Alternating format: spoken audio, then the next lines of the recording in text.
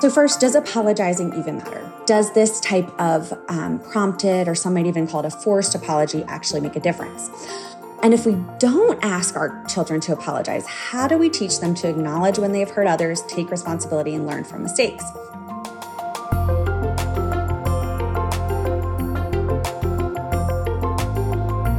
Hi everyone, welcome to the Parenting Translator newsletter. Today's topic is, should you make your kids apologize? And I'm going to start with a personal story. So when I was a child, I fought very frequently with my older brother. We were only 18 months apart, and he would just tease me mercilessly, and I would tease him back until one of us snapped. But because he was older, he was often the one who got in trouble. My mom would blame him for the fighting, and she would say, something that might sound familiar to a lot of us, apologize to your sister this instant. And he, would eventually, through gritted teeth, yell, "I'm sorry, you stupid idiot." And so this eventually became a family joke. And we still occasionally, to this day, will say, now when our kids aren't listening, we'll say, "I'm sorry, you stupid idiot," to each other. But I think, this story is just a, funny anecdote, but it raises the question of whether this type of disingenuous apology really benefits anyone. And more generally, should we be making our children apologize when they don't really mean it? Does this type of prompted, or some might even call it a forced apology, actually make a difference? And if we don't ask our children to apologize, how do we teach them to acknowledge when they have hurt others, take responsibility, and learn from mistakes? So first, does apologizing even matter? So most of us as adults know that it does. Research in adults finds that apologies decrease the heart rate, as well as other signs of cardiac stress. Apologies increase your feelings of empathy, gratitude, forgiveness towards the other person, while decreasing anger at the same time. So what about in children? So research kind of finds the same story in children. So apologies are really important for helping children to repair the relationship. Research finds that children report that receiving apologies helps them to repair their trust in the other person and increases the positive emotions they feel for the other person.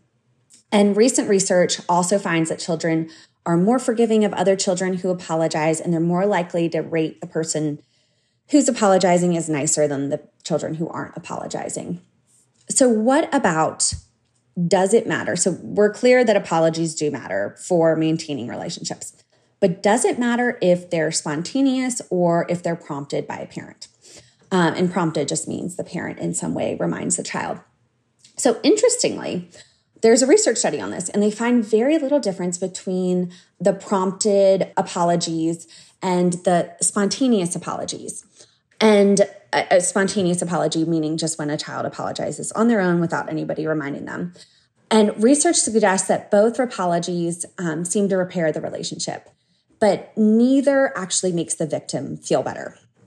And we'll get to that, what actually makes the victim feel better later. But research does find that as children get older, around 7 to 9 years, they might start to value these spontaneously, or what these researchers called easily prompted apologies more. This study in older kids found no difference between children's responses, even in older children, to spontaneous apologies or apologies that were prompted by a parent, but the child easily gave it, even among older children. Research also suggests that asking your child to apologize is not linked with any increased aggression or anxiety in children. So reminding your child to apologize doesn't seem to have a negative impact. So in summary, you should probably not force your child to apologize or threaten punishment if they don't apologize, because we know this kind of controlling behavior in parents has pretty well documented negative impacts. But my takeaway from this research is there is likely nothing wrong with gently reminding your child to apologize. So what else can you do instead? Like I mentioned before, apologies help to repair the relationship, but don't always make the victim feel better. So research finds that there's an even better option than apologizing. And this is, it can have a lot of different names, but it can be called making amends. And that is trying to make up for the aggression in some way or right the wrong. And these research finds that these are more effective in actually making the victim feel better than spontaneous, prompted, or forced apologies. And research in adults also backs this up. So research finds that making amends is more powerful at reducing anger and resentment than an apology alone. And we experience this in our own life. If somebody commented on my post today, if somebody spilled your coffee and they were like, oops, sorry, it wouldn't mean as much as if they got a towel and were helping you clean it up. So making amends matters for people of all ages. So what are some examples of making amends? A great one I use all the time is getting an ice pack or a Band-Aid for another child. If your child hurt somebody, the child could offer to rebuild something that they knocked over or fix something that they broke. They could give a toy back that they snatched from another child. They could help clean up a mess they made. I use that one all the time with my kids. For older children, paying for an item that they broke with their own pocket money. They could give a hug or a sign of physical affection to the other person to repair the relationship in that way. They could ask somebody to play who they previously excluded.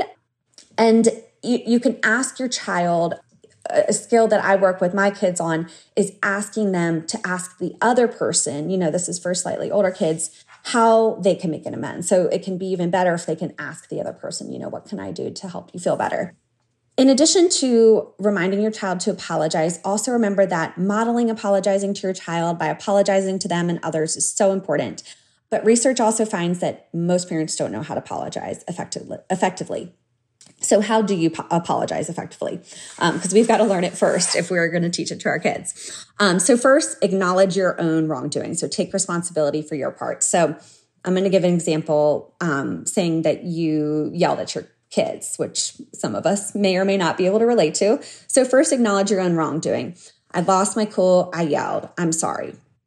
And then express remorse or regret. So say, I'm sorry. I should not have yelled like that. Third, acknowledge how it impacted the other person. So you could say something like, I'm sure that was scary for you. Next would be a promise to do better in the future. So next time we are running late, I'll take a minute to take some deep breaths so I could stay calm. And finally, repair. So what's a way that you can make repair the relationship in some way? So for example, you can say, how can I help you feel better? Or can I give you a hug or something like that?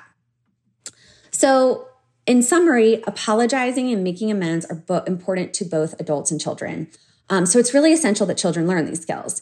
And if possible, give your child a chance to apologize or make amends spontaneously because we want to give them that chance to do it independently.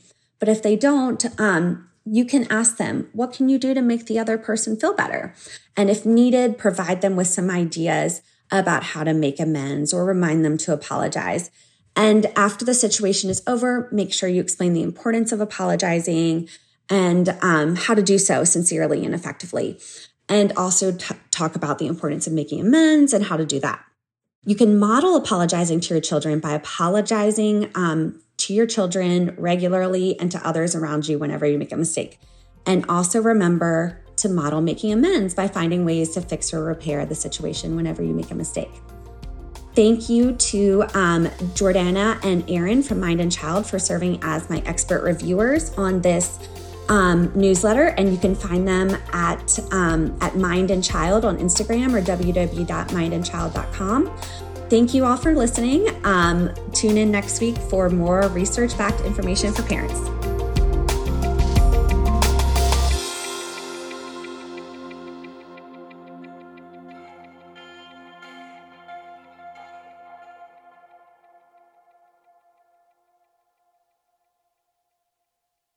Parenting Translator is a nonprofit organization, so all of these podcasts and the information they provide are given to you for free. If you would like to support our work, please subscribe to this podcast and rate and review it. Thank you so much.